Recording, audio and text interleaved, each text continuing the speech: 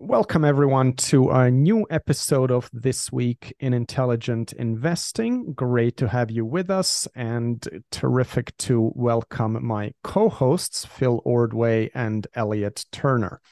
We have a great discussion ahead. Phil, over to you.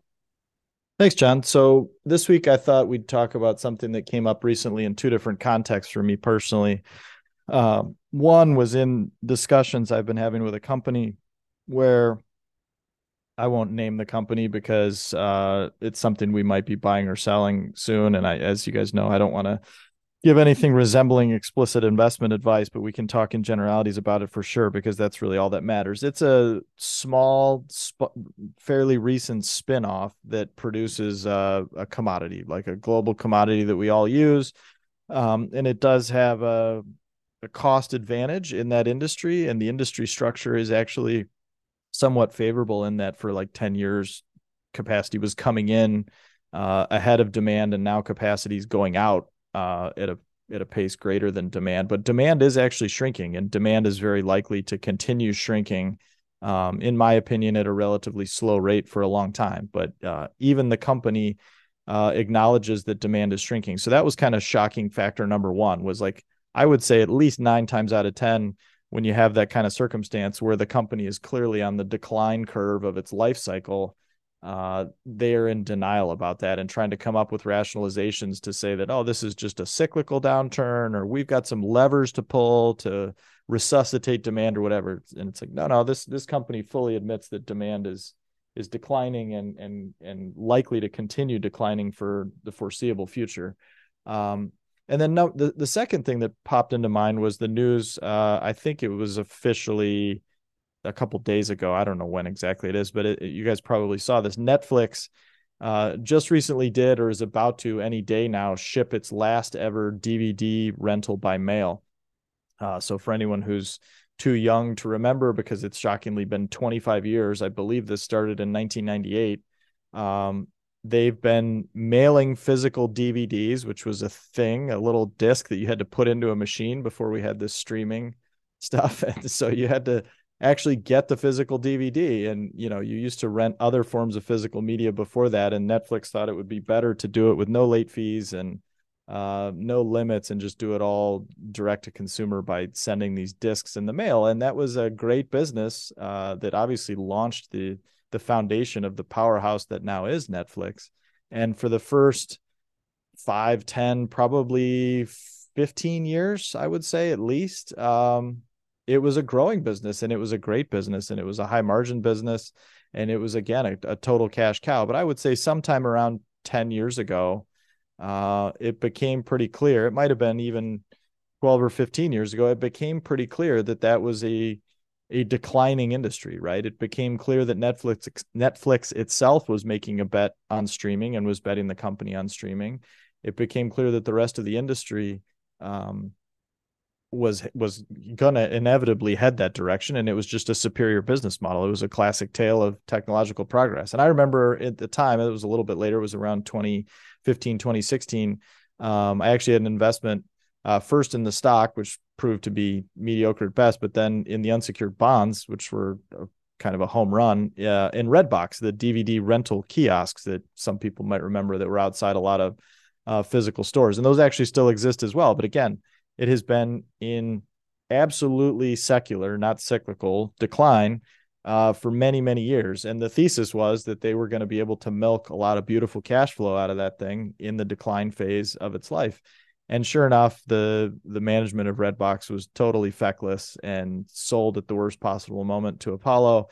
And details are somewhat hard to come by, but for a good number of years, they had publicly traded debt, and you could get the numbers. And Apollo made an absolute killing doing exactly what everyone with any common sense thought would happen, which was just milk the beautiful cash flow coming out of the DVD rentals and redistribute it or recapitalize the capital structure, and all was well. So the question I have for you guys, and I'll open this up because I have a couple of other points to make as we go through it, but how do you guys think about valuation and capital allocation in declining industries? Because as I've been talking to the CEO, CFO, VP of corporate affairs, investor relations folks at this first company that I mentioned that makes the global commodity, with a bit of a cost advantage, but clearly facing long-term decline. They're very thoughtful about it, but they are genuinely struggling about what to do. So they have a buyback program in place, and they are pretty rigorous about holding all of their capital spending and all of their capital allocation to a return hurdle. So they want a 20% pre-tax return on anything they do, and they actually calculate a range of intrinsic value for the stock. And if it's not 20%, the 20% below the low end of that range, they're not going to repurchase any shares, which first of all is just music to my ears, because that's obviously how it should be done. And so few companies actually do it, but it's just fantastic. They also apply the same threshold to any sort of internal spending, any sort of M&A that they would consider. So that's wonderful. But then it comes down to, they've actually paid down a lot of debt recently. I wouldn't mind seeing them pay down a little bit more debt, but that's a bit of a digression. I think for them, they see it as stable. For me, it's like in a flat to declining industry, I don't think there is such a thing as too little debt. But then it comes to the dividend, which is really kind of a point of contention, because a lot of companies see it as a sacred cow, and they make dividend payments for all the wrong reasons. In this case, the company, I think, sees correctly that a dividend could be a good thing, because you're trying to take capital out of a declining business, and the best thing you could do is a kind of a slow motion liquidation. And I made the point to them, you guys have all heard this sermon before, that if we just banned the word dividend, the term dividend, and replaced it with liquidating distribution, people would think a lot more clearly about what it is and what's happening. And that is exactly what's happening, right? You're taking a portion of your after-tax net worth and paying out a liquidation, and you are liquidating and distributing the proceeds of your company and shrinking the size of your company by paying it out to the people that own the company. And if we owned a small private enterprise together, that would make total sense, and that would be what we do. But in bigger companies, and particularly private companies, it's like, it's not allowed. It's seen as some sort of death march or some sort of bad thing, when it's actually a very rational thing to do. So this company did just recently hike its recurring dividend, pay a special dividend, and announce a bigger share repurchase program. And my advice to them has been to study companies that have done this sort of thing really well, and to certainly study the companies that have done it very poorly. I mean, we talked quite a bit about Sears Holdings, where you had a very, very, very bright, successful fund manager pulling the strings and buying back a ton of stock at $100 a share. And, within a relatively short period of time, just march it right over the edge of the cliff, and it's gone. And, I think there's no argument to be made that billions and billions of dollars of capital wasn't wasted buying back those shares at too high a price. But again, the other interesting thing to consider here, and this is where I want your thoughts, is how much do you guys consider the rate of decline and the future forecastability of the industry versus a lot of people, and for partly good reason, I think, just say, oh, if it's a declining industry, I'm just not even going to touch it. It's too hard. I'm out, kind of thing. In this case, my view of it would be that the industry, sort of like the DVDs, actually much longer tail than the DVDs. Like, I don't see a scenario where this particular commodity completely disappears. I think it's where you have to really test your assumptions. So what I would do in this sort of scenario would be to go in and say, all right, if the top line or the quantity demand decreases at a rate of single digit percentages year over year, we can sustain that for basically the rest of my lifetime and be in pretty good shape, because the company will produce so much cash and be in such good financial condition that the investment will work out well. But if you start to get into a scenario where you're surprised by how badly things have gone, and it starts to decline at 10 or 15% a year, that ice cube can melt pretty quickly, right? And things can get ugly in a hurry. So anyway, I'll stop there. I want to get your general thoughts and reactions. Then I have some more framework to work through. Yeah, I think this is one of the most interesting topics. And you could start at the top with this idea, does a company itself know it's in decline? Or are they going to stay in denial the whole time? Will they actually acknowledge a decline? I think that makes a very big difference than in those cases where it's easy to think the turnaround's around the corner the whole way down. And then when it's too late, you start reacting to it. And, I guess by definition, invest at least when there's some degree of growth. So I consciously avoid industries where I feel they are in decline. I will seek out situations where I think change will happen slower than the market's expecting. There are some industries where I'd say they're priced for decline, though I don't believe a decline is inevitable. And I think they're interesting examples. I mean, the music industry, their revenues peaked in 1999, bottomed in 2014, and then it's a growth industry again. There are certain kind of assets that potentially could be repositioned. So from an investment perspective, I find that a little more interesting than when, yeah, it's just an asset that is going to decline and there's not necessarily going to be some sort of residual or terminal value in the case. I think the company you described is super interesting because not only are they cognizant about their decline, but they have a capital allocation framework. They have a valuation in mind, which is more than I'd say 99% of companies out there have of themselves. And just to be able to say, repurchases are accretive at this level versus dividends being more appropriate for our shareholders, I think says a lot about management as stewards. Yeah, And agreed. so that truly stands out. You think about Bed Bath and their repurchases the whole way down. They may have thought they were in a declining industry, but perhaps were an island of strength that would endure. They'd even, put out a lot of consultant-y jargon along the way about, omni-channel and repositioning, and decline was, I think, exacerbated and accelerated because they didn't exactly position well for a longer term, more protracted decline. They tried to shake things up and lost a lot of flexibility by levering up to repurchase before it was clear exactly how the industry might shake out for a few years. So that's the biggest challenge with decline. It's not so much, I think the valuation is probably the easiest part once you just acknowledge decline and you have a appreciation for a rate of atrophy. And I do think those assets tend to assume that the atrophy is going to be worse than the future will be. I think AOL about 20 years post peak AOL was still spitting off well into the nine figures of free cash flow because people just don't cancel services they pay for. The morality of still charging such people is neither here nor there, but like the decline phase, it could be quite drawn out.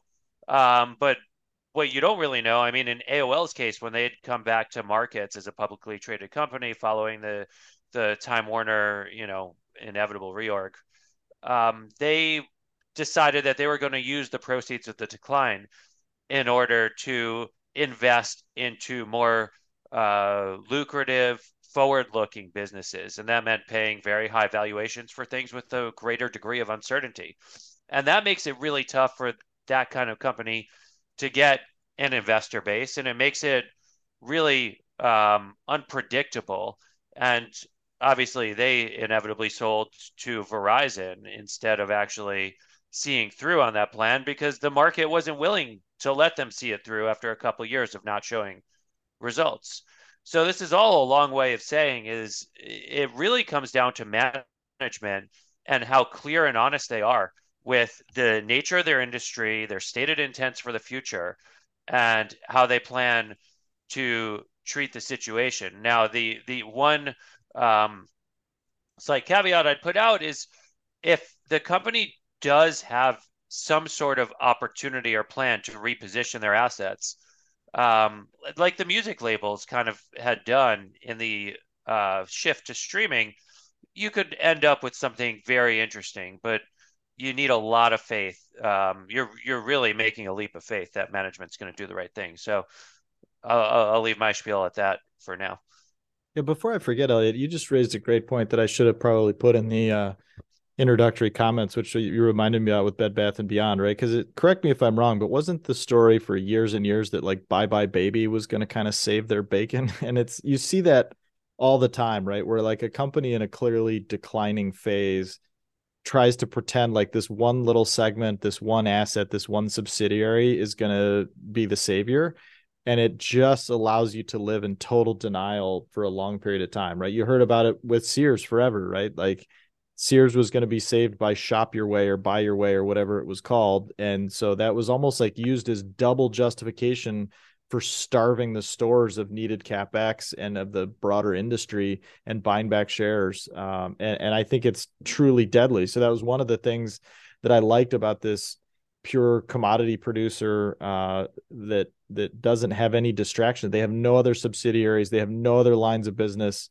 They have one thing, and they are very clear about what that one thing is and where it's going. And they're not in denial about that fact. We'll see where they end up shaking out, because it's going to, all the final decisions on capital allocation are going to make all the difference. But it's just so dangerous when you're like, oh yeah, this thing that's like 90% of our net worth is on fire and burning to the ground. Let's focus on the other 10 and pretend like that's the only thing that matters. And you see it all the time. Yeah, that is basically what happened with Bed Bath. But they also, I think, weren't even, in some ways you could say they overfocused and weren't focused enough on Bye Bye Baby, because they'd spent so much effort trying to build out this omni-channel offering, and they kind of confused the brand of Bye Bye Baby. I think the Toys R Us bankruptcy kind of threw them for a loop, thinking their growth was going to be a little easier to harvest than it otherwise would have been, because Toys R Us Kids was the only other scaled player in the space. So it was one big giant mess in a lot of ways.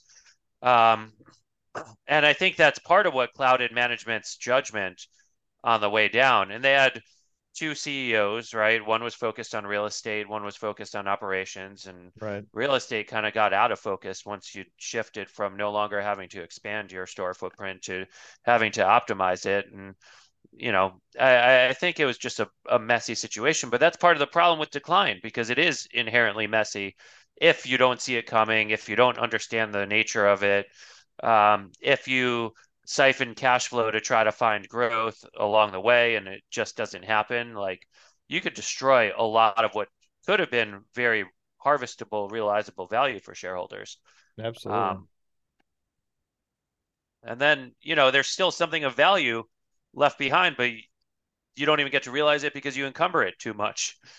Yep. No, 100%. And that's why I said earlier, I would be completely okay with running essentially an unlevered balance sheet in something where even the most optimistic person would probably say that the top line or the quantity, the volume of production was likely to be lower in 5 and 10 years, right? I mean, if you're going to carry debt in that sort of scenario, I think you need to be very, very careful about it. And they are, the debt level in this company in particular right now is not a disaster waiting to happen, in my opinion. But when they were spun off, it was kind of a classic garbage barge spinoff where the parent, this was 10 or 15% of the parents' consolidated revenue, something like that. And they put way too much debt on the subsidiary at spinoff, in my opinion.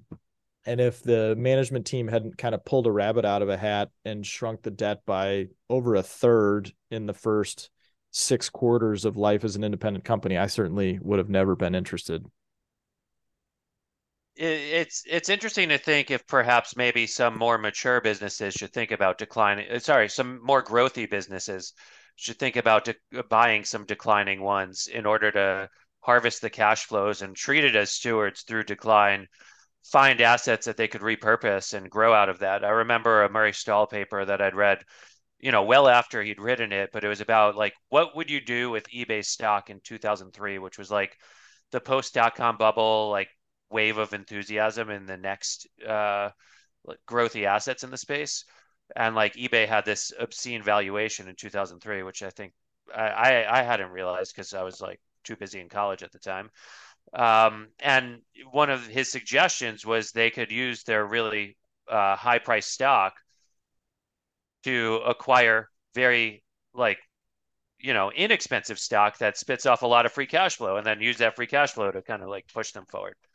Yeah, it's funny you're jumping forward. That was one of the things that I was going to tie up at the end, was that I am still very drawn by the idea, which again is not sort of an introductory level class, right? I think you need to be very smart and very sharp and experienced to pull it off. But there's just so much value that you can harvest if you're an intelligent buyer of attractively priced declining assets, right? I mean, if some other media company had bought the Netflix DVD rental business 25 years ago, or if, my little independent investment fiefdom had been able to take Redbox private and harvest the DVD rental cash flows for the last 8 or 9 years instead of Apollo.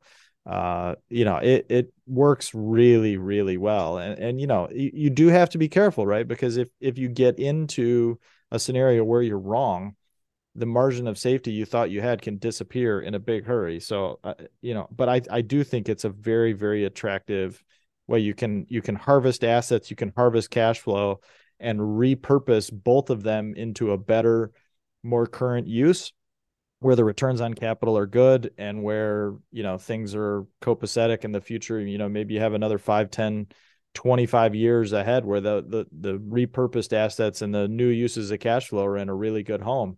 And it's just a wonderful way to do it. But that said, I mean, this is where I kind of want your take on valuation too. I generally want, if it's a mature, stable kind of GDP plus kind of growth business, I generally want a cash generation profile where I feel like I can get half or more of my cost basis, my purchase price, out of the company in true free cash flow in the first 5 to 6 to 7 years, certainly not more than like a decade, right? Unless it's a really, really attractive growth story where I feel really strongly about where the company and the industry are going to be beyond year 10, I do get really nervous when you have these tiny little cash flows, these little baby coupons that are coming in or nothing. You're burning cash for the first period of years. But don't worry, all this value that's out there in year 17, really makes the investment case. And I think that logic applies even more so in declining industries. So in this case, I would be pretty nervous if you couldn't get essentially all of your basis, all of your purchase price returned to you in allocatable free cash flow in the first 5 or 6 or 7 years, right? So, I mean, again, we're talking about very significant double-digit current yields on free cash flow to make that kind of math work. And I think it is just a requirement, a fact of life. Absolutely. And do you think in such a situation, like there's a difference between companies with tangible versus intangible asset bases? Oh yeah, sure. I mean, the good news about having a big intangible asset base is it's probably going to require less upkeep, less capital spending. I mean, again, so if you have a good view of where margins are going to stabilize or where they're going to trend as the top line is flat or declining, that can give you a much easier forecasting period, I would say, for lack of a better term. So, when you have lots of old machinery or equipment or whatever, database is something that needs to be maintained and you have to keep spending every year to just keep it in a decent place, that's not a great scenario, right? So yeah, intangibles, as in most cases, are generally a better asset to have on the Although books. maybe the counterpoint is intangibles, their revenue base could slip away a little faster. Yeah, I would say the rule of thumb that I hold to there is if your revenue base came out of nowhere and grew really quickly, it means Hmm. almost by definition it can go away more quickly, right? So like this commodity that I'm talking about, that where I'm not naming the company, this is something that people have been using for hundreds of years, millennia. And so I don't see technology completely displacing it overnight. That's just not going to happen, right? So to me, the only question is this going to shrink at 2% a year or 10% a year? And so if it shrinks at 2% or something better than that, everything will be fine. You can do that math. You can create a very simple little model in your mind or a spreadsheet and say, okay, here's how this is going to wind down over the next 10 years. And if that happens over 10 years, I will have 150% of my cost basis returned to me in dividends and repurchases over that period of time, and everything will be great. If it's 10% a year, that starts to be a problem in a big hurry, right? Those numbers really compound in a negative way very quickly. And that is actually, by the way, what happened to Redbox briefly was around 2015, 2016, they had a couple quarters where the decline really accelerated and it did hit double digits. And people, for good reason, freaked out and the stock fell 50%, and then it ended up getting taken private. By the way, an interesting corollary to that is at the time, Redbox also owned Coinstar, which was the little kiosk vending machines where you put your physical pocket change in and it gives you a gift card at 90 cents on the dollar or whatever it is. And so that's another declining industry, but it was actually pretty flat, believe it or not. People's physical coins were actually declining at like 1% a year or less in most cases. And so the combination of those two declining businesses was actually pretty robust, because I would view the way people have used physical coins and paper currency as, that's been in decline. It's probably going to continue to be in decline. I have a hard time getting to where physical currency is completely gone in the next 10 or 20 years. That seems really unlikely to me. So it's something where if I could, cook up a financial model, basically, where, if paper currency declines at 2% a year, that's good. And that works for us. If it declines at 10% a year, that's a problem, right? That's the kind of framework and scenario analysis I think you have to do.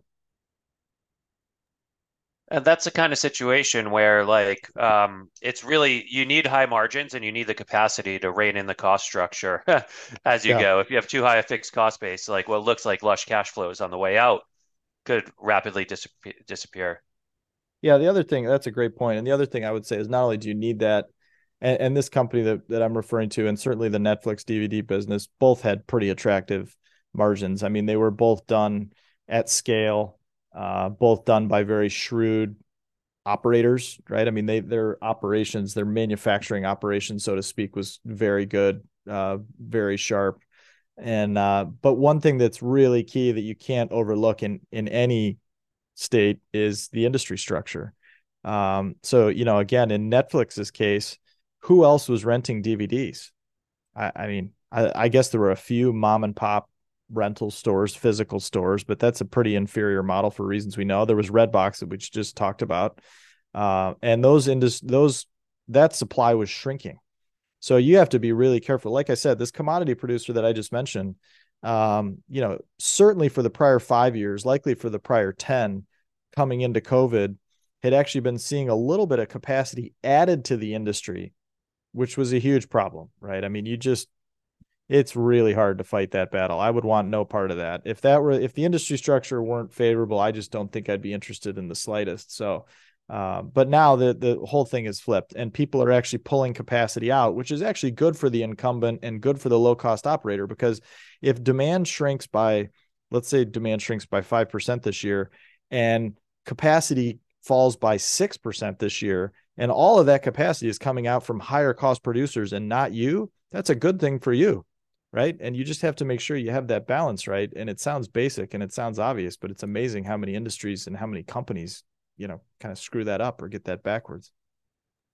Well, I think, just to echo what you guys have said, the vast majority of CEOs view themselves as, business builders and managers or leaders of companies, not as much as capital allocators. And yeah, for sure. And they tend not to be very good at capital allocation unless they really studied the topic and made it a priority. In declining industries, I think capital allocation is the key. It's much more important than in growing industries where you can kind of, reinvest in the business, hopefully at decent returns. I think in declining industries, their reinvestment rate generally is very, very low or negative. And so it's all about, returning capital to shareholders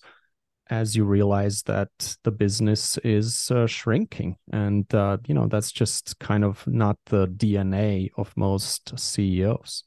That's a great point. And there's no doubt about that. I would argue that while you're 100% correct that growth covers up or hides a lot of sins, it's really just postponing that day of reckoning, because, misallocated capital is misallocated capital, right? And this is a bit of a tangent and hopefully not too controversial to say, but for 10 years, the basic economic policy of China was to just pump a gazillion dollars into infrastructure, right? And they were building massive infrastructure projects, massive housing projects, that, at least on the glass half empty, if not the outright skeptical or cynical side, were not great uses of capital, right? The economic case for building those projects was a little bit thin, but it made the overall picture look quite good, right? And now that tide seems to have started to go out. The narrative seems to have turned hard. And it's like, whoa, this is a big problem. What was happening here? And it's like, well, it was always happening, right? It was always either going to work out or be a problem. And now it's just the bills coming due. And I think the same is true of growth companies. Because you're right. I mean, it's just you're forced to acknowledge the reality of it when the business is obviously in decline. But you have to be smart about it no matter where you are on that curve. Yeah, exactly. I mean, that's kind of what the book The Outsiders is all about, right? That's true. Because if you look at the outsiders, they're not necessarily leaders of companies that have the best reinvestment opportunities. These are guys that have managed to make that calculus and return capital, whether that's dividends or repurchases, when that's a more attractive use of capital. And so, I think you can make a ton of money in declining industries. You basically can make whatever you're paying in terms of an earnings or free cash flow yield, as long as that free cash flow isn't reinvested back in the business. Yeah, exactly. It takes a unique character too to do that, though, because I'd imagine you need to have a lot of equity skin in the game. Typically, if you're managing a declining business, you're also managing your path to not having a job. So that's not something that people like very easily contemplate doing. You have to either be at a certain age, have certain like kinds of incentives geared toward being that kind of steward, but most people would try to manage their way into prolonging their job. Yeah, no, you guys both raise a good point, and it's hugely important. The psychological factors, the human being element of it.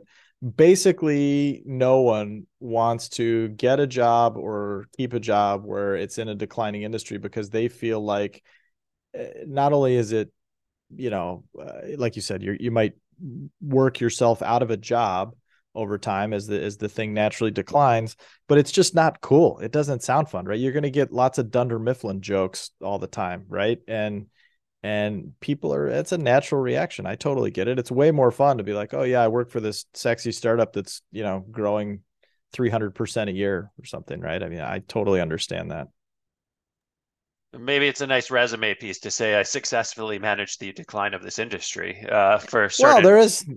there's some of those people too. I mean, they're not just turnaround and restructuring guys. You're right. I mean, there is kind of this little subsector of people that are, kind of the caretakers of true wind down operations, but that tends to be more in the vein of companies that got in trouble. They got into some sort of financial distress and they went into wind down for that reason. Whereas I think we're talking more about, if you were the division president or the CEO of of Redbox or Netflix physical DVD business, that could have been a really cool job and could have created a ton of value. And just because it was done under Netflix, it would have been sent to a great purpose. But if you're the head of a standalone company that's in long-term decline, that doesn't mean you can't be a productive, successful executive, right? I mean, and so this is actually something I wanted to ask you guys. If you were that CEO, or if you were investing alongside that CEO, how should you think about dividends? How should you think about those ever important liquidating distributions? Because my point was to this company that I've been talking to was that, I don't like regular recurring dividends because I think it ties you up mentally. It ties you up psychologically into thinking this has to continue and this has to probably grow a little bit, or it's going to be a negative signal. It's going to be a bad thing. And so I think the special dividend, the special liquidating distribution is one of the most underused tools in capital allocation. And I was thrilled to see this company use it, even if only partially, because they are still paying a regular dividend. They are still doing stock repurchases as well. I mean, a great example of it, a company that I think is supremely rational, managed at just the highest level of quality you could ever hope for, is Constellation Software in Canada. And Mark Leonard there has decided that he doesn't like share repurchases because he doesn't like the idea of buying out people at a discount. And, I think he and most people would agree the stock has done enormously well, but it's rarely traded at a big discount. I'm not sure it's I was going rarely to if say it, that. Yeah. It's not like yeah, it's cheap. no, exactly. And it's probably rarely, if ever, traded at a 20% discount to the bottom end of his range. So that just is what it is. And you can't undo that. But they now pay a tiny regular dividend, which I would argue, doesn't really do a whole lot. But they've been a very smart user of irregular special liquidating distributions. So he'll let cash pile up for a couple of years and then pay it out. And there's nothing wrong with that, because his contention is a lot of the vertical market software businesses they buy are not necessarily in outright decline, or at least initially. Some of them might be in decline now, but in aggregate, they're not. But they're certainly not growing like crazy. But then they take the cash flow and they go buy other companies that are, attractively priced, well-positioned, offer good investment prospects, et cetera. And they do enormously well with that. And then they still have cash left over at the end of it. So, I think that's just a supremely rational way to do it. And if it ever got to the point where these little vertical market software businesses were, actually dying, actually declining, I would trust them to do the right thing and to handle it quite rationally. I think I've several times expressed this affinity for the European approach and style of Yeah, dividends above agreed. ours. Yep. I think one way to approach it is to have a fair, not aggressive, regular dividend. I think that kind of aligns your interests and makes sure you're expressing the right things about your intent on the business. And then have a special dividend that a second dividend, which is like how much excess cash you have at the end of the year, sweep it out. Or if your shares are cheap, you say, okay, this year we're going to not do that second special dividend. We're going to actually get into the market and, tender for shares even. Right. Um, I think that sort of behavior is a lot better and especially well suited for that kind of situation. And I had seen this study several years ago, and I don't know if I could easily recall where it was from or who it was, but companies that do special dividends that are like regular operating businesses, so forget about declining ones. Companies that do special dividends outperform. I remember seeing that. I can't prove it. I'm saying it here, echoing off something I'd not seen very frequently, but it almost makes sense intuitively that companies Sure. who end up with more cash than they'd planned for and are really disciplined about giving it back to shareholders instead of letting it pile up, instead of doing something stupid with it just because they have it and can. Right. It kind of gets to the same idea about like people don't like to manage the shrinkage of their business. You don't see many companies divest and become a lot smaller. So I think that's interesting. I think it might be something that you start seeing maybe in like the commercial REIT space. Some of these companies could sell down their portfolios. They're trading well below their book value. If they could get anything close, you start giving back some of that cash instead of recycling it into the landscape. Um, I maybe John, you want to address this, but I had one tangent I wanted to maybe push. I think it's funny that we've talked about declining businesses. We've mentioned Netflix and Redbox, but we haven't just talked in general about media as a declining business and what consequences that might have, and what some of these companies, certainly don't think of themselves as declining businesses. They're putting a lot of resources towards trying to prevent a decline. But then you also start seeing that there are different stakeholders whose interests come into play. You end up with something like the writer's strike and very different realities that might face the business going forward than going backward. Any thoughts on like, how you manage that tension between are you or are you not declining, and what stakeholders do or don't deserve to get some of the fruits of that decline? Yeah, that's a tough one. I'm not sure I have a great answer. I think, generally, I'd say CEOs will kind of err on the side of we're not declining. And I think you're going to start seeing some businesses that haven't been thought of as declining businesses turn into declining businesses, thanks to, the development of AI and other technologies, I mean, some software businesses are going to turn into declining businesses. Right. But it's just a tough call because there are other businesses or industries that for a long time have looked like declining businesses, but then they end up actually sticking around much longer. I mean, you think of oil and gas or some others, there's still plenty of runway there, especially for smart operators that are doing the right things. So, it's, I'd say depends on the industry. But, generally, I think CEOs will overestimate the prospects rather than be totally realistic. Yeah, I agree. And I think so. Going back to your comment, Elliot, about dividends, I don't know about that study about paying special liquidating distributions being those outperforming, but that would make total sense, right? Because it's relatively rare, I think. And if a company's thoughtful enough to do it, it means they've been putting more effort and brain power into doing it. So there's probably some significant correlation there with investment returns that are going to outperform. So that makes total sense to me. And as to where companies should take this and where they should go, I mean, I think it just should be a bit of a, and we'll link to this in the show notes, but as far as I can tell, there has not been anything substantial written in this space lately. Again, this HBR article was from 1983. What is this one? This was, based off of that. There was a book that this company pointed me to that was similarly dusty and old. So it's just kind of shocking to me that this doesn't get more attention. Everybody, and I think it's just human nature, which is understandable, but everybody wants to focus on the fun stuff and the growth. And they're really missing something by ignoring the situation when they inevitably are faced with a declining industry. Yeah, the special dividend thing might be skewed by I'm pretty sure Costco is one of those companies that frequently is paid. Yeah, that's true. They've paid special. Yeah, that's true.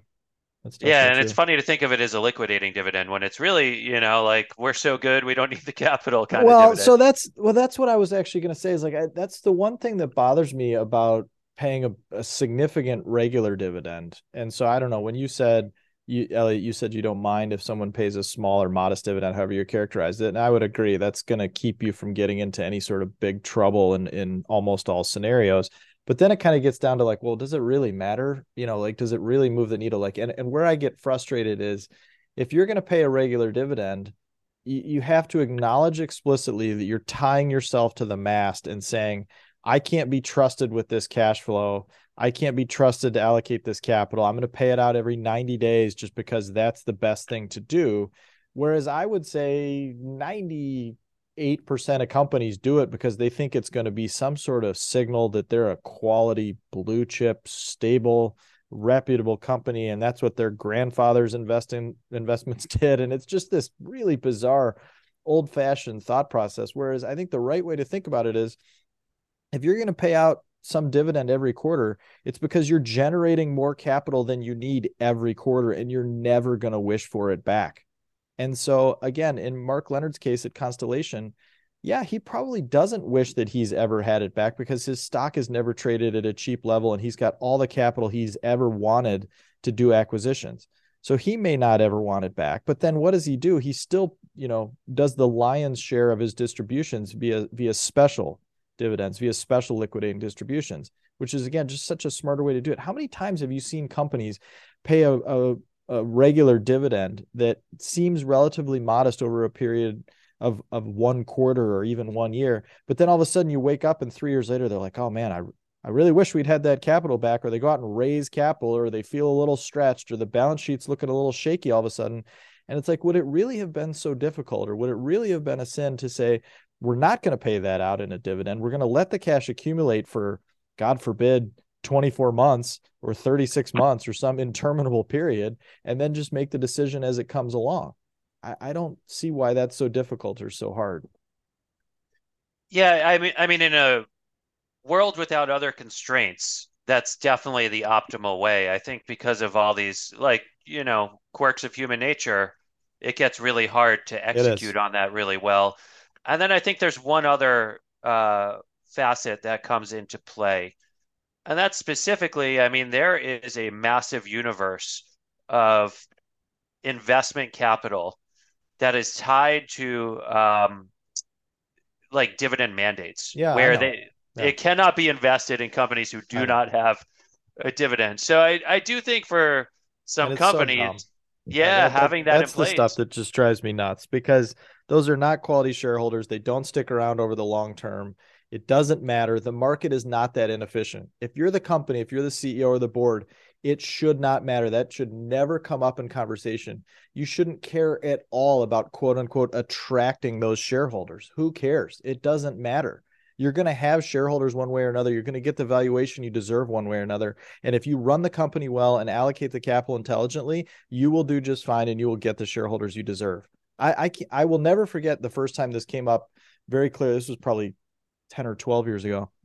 This company that was relatively new to the public markets, it had been taken private and re-IPO'd, and they'd gotten through the first year or two, and they said, we really want to attract these certain type of shareholders. And they mentioned this one large, reputable, well-known institutional shareholder that I won't name. They said, these guys are really pushing us to pay a big dividend. They really want us to pay a dividend. And, they're an 8% holder of the stock and we really want them to stick around. And it's like, okay, why? Like, what are they bringing that's so magical here? But we'll get to that in a second. So what did this company do?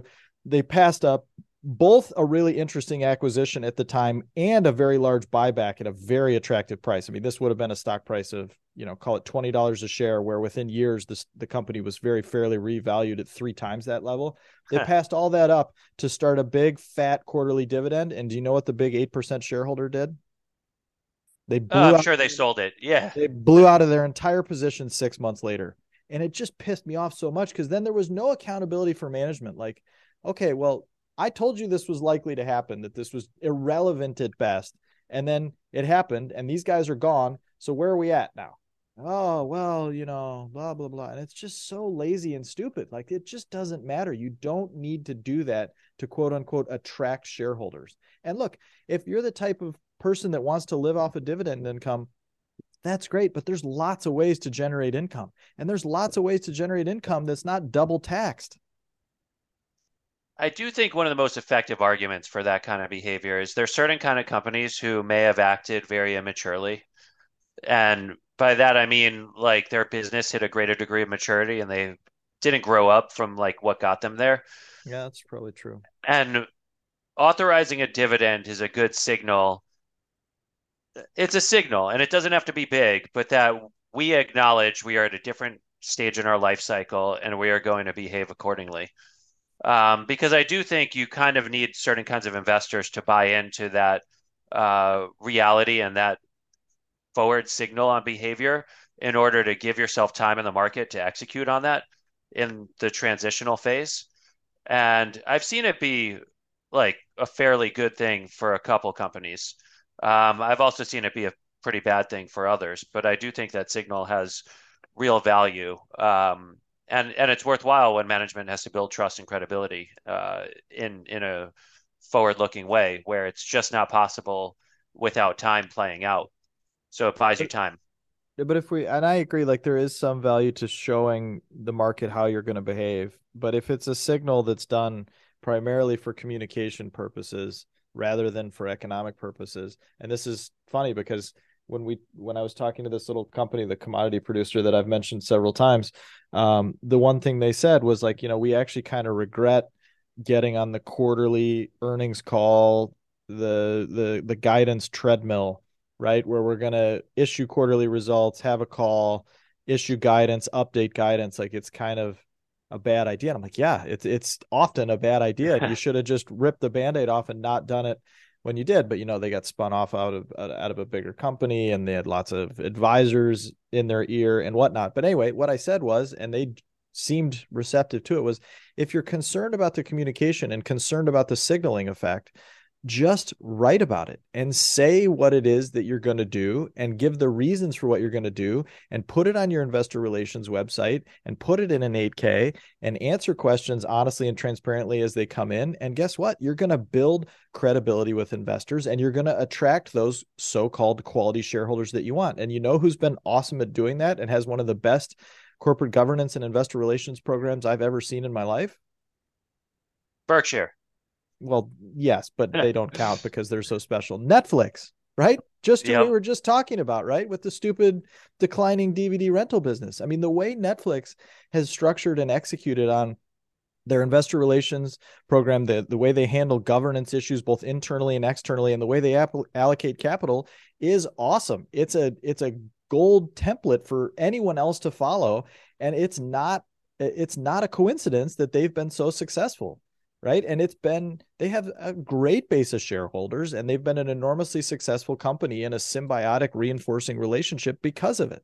And it's not that hard. What's hard is running the business. What's hard is setting an organizational, path, like plotting the strategy for the next 5 and 10 years and then going out and doing it. That's hard. This part should be the easy part. And yet it seems to get screwed up all the time. I've felt Netflix communication on all fronts has been pretty stellar. Like the engagement from short sellers in Netflix with Whitney Tilson in the past, I thought Reed Hastings is the template for how to handle that. 100%. I've told a million, sorry to interrupt, but a million CEOs, like if someone comes at you and publicly shorts your stock, there's 2 right answers. There's only 2 ways you can respond to that correctly. One is to just not respond because who cares? It's perfectly legitimate. It's valid. Like they can do whatever they want. The other one is to write back and say, well, okay, you're welcome to short our stock, but here's why you might be wrong. Here's what you might be missing. A factual, even-headed, cool response. And that's all there is. And that's exactly what Reed Hastings did. He responded. He's like, here's how we see it. Here's what we're trying to do. Not, an ad hominem attack. Like when a CEO comes back to a short seller with an ad hominem attack and says, you're biased by your incentives and, you're a bad person and all this stuff. I mean, that is a red flag. Mm-hmm. Exactly. No bigger red flag. And then the other letter situation that I thought Reed Hastings handled incredibly well is, there were 2 junctures where he made big mistakes along the way. Yeah. And he was so honest and transparent about them. The Quickster debacle. And, I think they had repurchased some shares to have to issue it lower around 2011 or so. That's right. Yeah. And I think not enough investors acknowledge that if a company's around long enough, there are going to be some pretty big mistakes.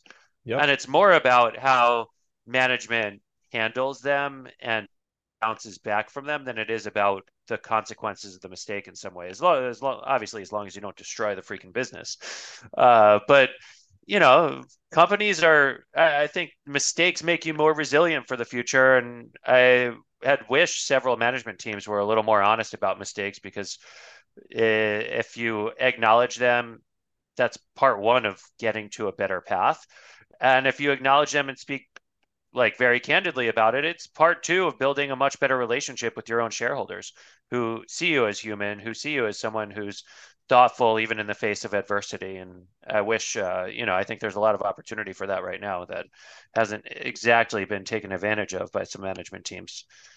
Yeah, no, and you know what, you're exactly correct to bring up the Quickster debacle, which I should have mentioned because it's a great point that you just raised, which is we're sitting here praising Netflix for being an exemplar of a well-managed company, a thoughtful company, great capital allocation, great communications, great governance, great everything.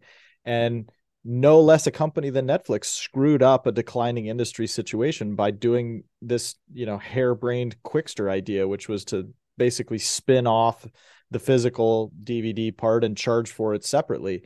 And it was a disaster and people hated it. And management had the humility to eat humble pie and reverse course before it was too late, because that could have been a total disaster. And that's the difference between an absolute mess like Bed Bath & Beyond or Sears Holdings and a great success, right?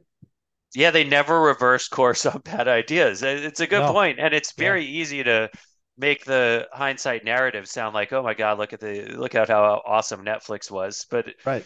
there were like the stock was down like 70% Oh yeah, during that epic. Like for it's not sure. nearly as simple as everything was all roses in the end of the day. Yep. No, for sure. Yeah, there's always going to be problems. There's always going to be challenges and mistakes that come along. And, that's what I mean. Like in a declining business, they can get magnified, right? They can definitely get exacerbated and really sink the ship. And yeah, I mean, that's a great alternative history. The narrative that Netflix was preordained for success. If the Quickster thing had gone through, or if management hadn't been quite so shrewd about governance and capital allocation and communication, whatever. I mean, there's absolutely a scenario where they would have ceded their lead or never gotten to the promised land and built this great business. So true. All right. Well, on that note, I think we'll wrap it up. Thank you so much, Elliot and Phil, and thanks everyone for listening. Goodbye for now.